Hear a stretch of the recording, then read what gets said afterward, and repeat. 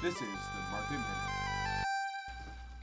Hey everybody, Tom here, and today is all about homes under contract this early in the year. So it hasn't exactly been a pleasant year weather-wise thus far in 2018, but I'll tell you what, that hasn't stopped the market from getting going this year. So under contract already in January this year, we have 36 homes in Champaign County. How does that stack up to the past couple of years? Well, 2017, which was our first down year in a while, we saw 34 homes go under contract in between the 1st and the 10th of the year. And 2016, which was a better year than 2017, we saw 31 homes go under contract. If you remember, last January was super warm, so we'll see what happens. Thanks for a minute of your time. We'll see you tomorrow.